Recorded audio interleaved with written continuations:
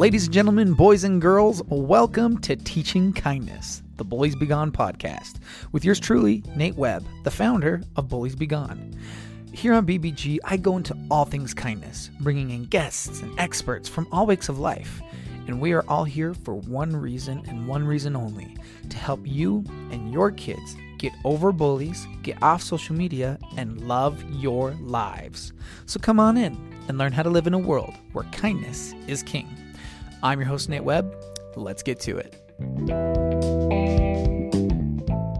What is up, everybody, and welcome back. It is great to be at BBG. It is the end of the school year. It is the season finale, and before we head off into our summer breaks where I'm uploading less videos, I just wanted to leave you with one more episode with yours truly to talk about how we can make our summer amazing. But first, as always, gotta pay the bills. Welcome back, one and all. Guys, we did it. We survived another school year. This year, it had its ups and downs. Oh my goodness. And as a school counselor, I got a front row seat for a lot of those low moments. I had kids coming to me scared that their mom and dad won't love them because they didn't get good enough grades, or kids struggling with self-esteem and self-worth. Kids who were just ready to give up. I knew 20 kids in my caseload alone who attempted suicide this last school year. It had its struggles. With all of the kids that struggled the most, though, I noticed two things that were consistent across the board. One, they had a smartphone and social media and were very active on them. And two, they were getting horrible sleep at night. Now, we all know smartphones and social media are bad for kids. That's pretty cut and dry, easy peasy. Specifically, though, it ruins their self-esteem. Because they see all these picture-perfect people on TikTok, on Instagram, on Snapchat, and they think that they are worth less because they don't look like these people. They think that they are worth less because they don't have the objects that these people have. But it's so novel, it's so new, it's so interesting, and the addicting nature of those apps sucks them in, and they catch themselves scrolling until the early hours of the morning, and they lose sleep over it. And that sleep loss is so much more damaging than any of us can possibly imagine. Sleep is when we recharge. It's when we heal. It's how our brains grow. And sleep helps us with our overall mental health. It protects us.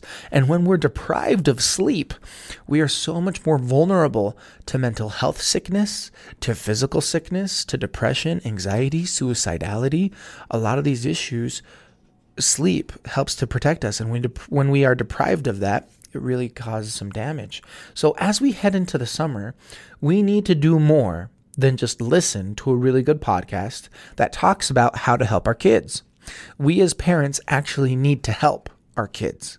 So on my summer Save the Kids list, step 1 is set boundaries with technology in the home.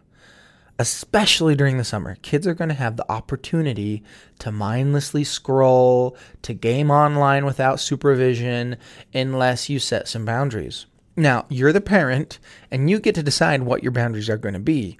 I'm not going to do all the hard work for you. That being said, there are some good basic ground rules that I believe every home should adhere to. First off, no devices in the bedroom, ever. Ever. No devices in the bedroom. You can't mindlessly scroll if the device isn't in there. No devices at the dinner table, because you guys need to learn how to communicate. You need to learn how to talk to each other again. I say it time and time again, it feels like emojis are replacing emotions. And if we're at the dinner table, it is the time to talk about your day. It is the time to communicate with each other. There needs to be device-free zones in your home, and the bedroom and the dinner table are two easy ones. Also, no gaming without mom or dad watching, okay? Devices and Wi-Fi are off so kids can go to bed. With gaming, it's so hard because we're like, oh, well, it's just a game. If it's a game like Roblox or Minecraft where it seems innocent, but they have the ability to interact with other people online, it is so dangerous. And if you're not willing to be there with them while they play the video games, then they shouldn't be playing the video games at all. Now, next up, when I said devices and Wi-Fi are off so kids can go to bed, I'm not kidding. Devices are turned into you, and just in case they have a backup something, turn the Wi-Fi off. It's okay. Unplug it. And then the devices need to have that central charging location. Just no Snapchat, no TikTok. We all know that. And so these are just some basic ground rules with boundaries that you can set with your devices. I know a lot of parents rely on their technology to kind of parent their kids for them. As they work or they have house projects, and there's definitely a place for it. Don't get me wrong. I'm a big fan of popping a Disney movie in so I can get some stuff done. Okay. If I need to get a big project in, Encanto is going in and I have 2 hours to do what I need to do.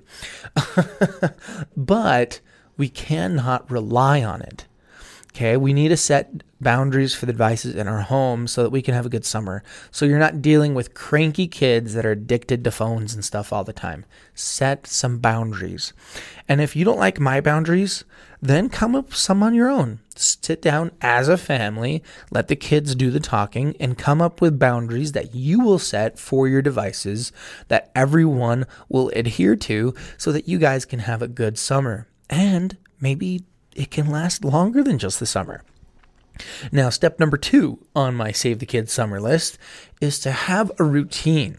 See, kids thrive with some sort of routine. They don't think they do, but they do. They do so much better. Consistency is so good for kids and their short little attention span. It actually helps divide out their day and give a little bit of structure to improve their attention span. Even if it's something as simple as, okay, you got to do 30 minutes of reading, do your daily chore, and then you're free to go play outside or something. But having some sort of routine instead of just being a mindless zombie is going to promote resilience. It's going to promote creativity. It's going to help them to be okay with boredom, which also helps with like ADHD symptoms. It's so good for them to have some sort of routine. Now, you don't want to overplan things. You don't want to have every detail of every day planned out where they don't have any room to be bored. Because my last step of my Save the Kids summer list is let them be bored. We fear boredom way too much. We're scared our kids are going to do something stupid if we leave them on their own too long. They're going to get hurt. They're going to break something. I don't know. But studies actually show that boredom is good for kids. It's really good for kids. It fosters creativity. It helps them cope with anxiety. It gives them the chance to be kids. Play in the dirt, make a fort, have a pine cone war with the neighborhood kids, or a water balloon fight, play in the sprinklers. The list goes on. Guys, summer is wonderful. And I hope and pray we all use the summer to get to know our kids a little bit better. And that's not going to happen if we allow them to just be on their phones and their devices the whole time. So follow this Save the Kids summer list, okay? Step 1, set some boundaries, okay? Step 2, get a routine. And step 3, let them be bored. Now, a side step off to the side to help your summer be better, you as a parent, what you need to do, you need to spend 10 minutes every single day with your kids, doing something that they enjoy and talking to them and listening to them. And it doesn't always have to be like, 10 minutes is a long time. You can spread it out. You can do 5 minutes in the morning, afternoon, evening, or 7 minutes in the morning and afternoon, or whatever it might be.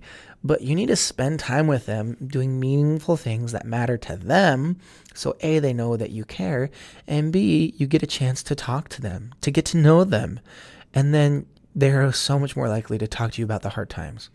Summer is wonderful, but we need to help them feel seen. We need to help them feel heard.